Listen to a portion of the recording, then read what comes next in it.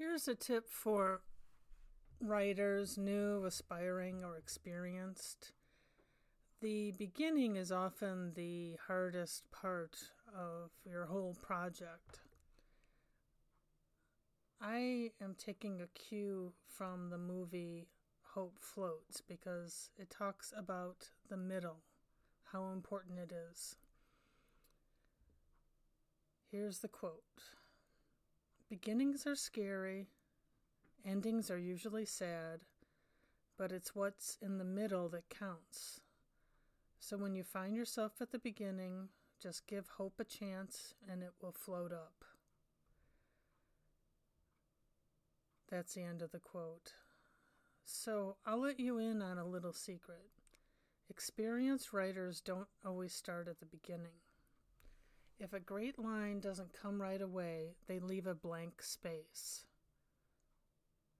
They wait for inspiration, a deadline, or whatever else floats up. So if you're having a hard time with what journalists call a lead sentence, the first sentence, or the first paragraph in your paper, whatever your project is, and that's leaving you feeling stymied, that's a good vocabulary word, stymied, just skip it.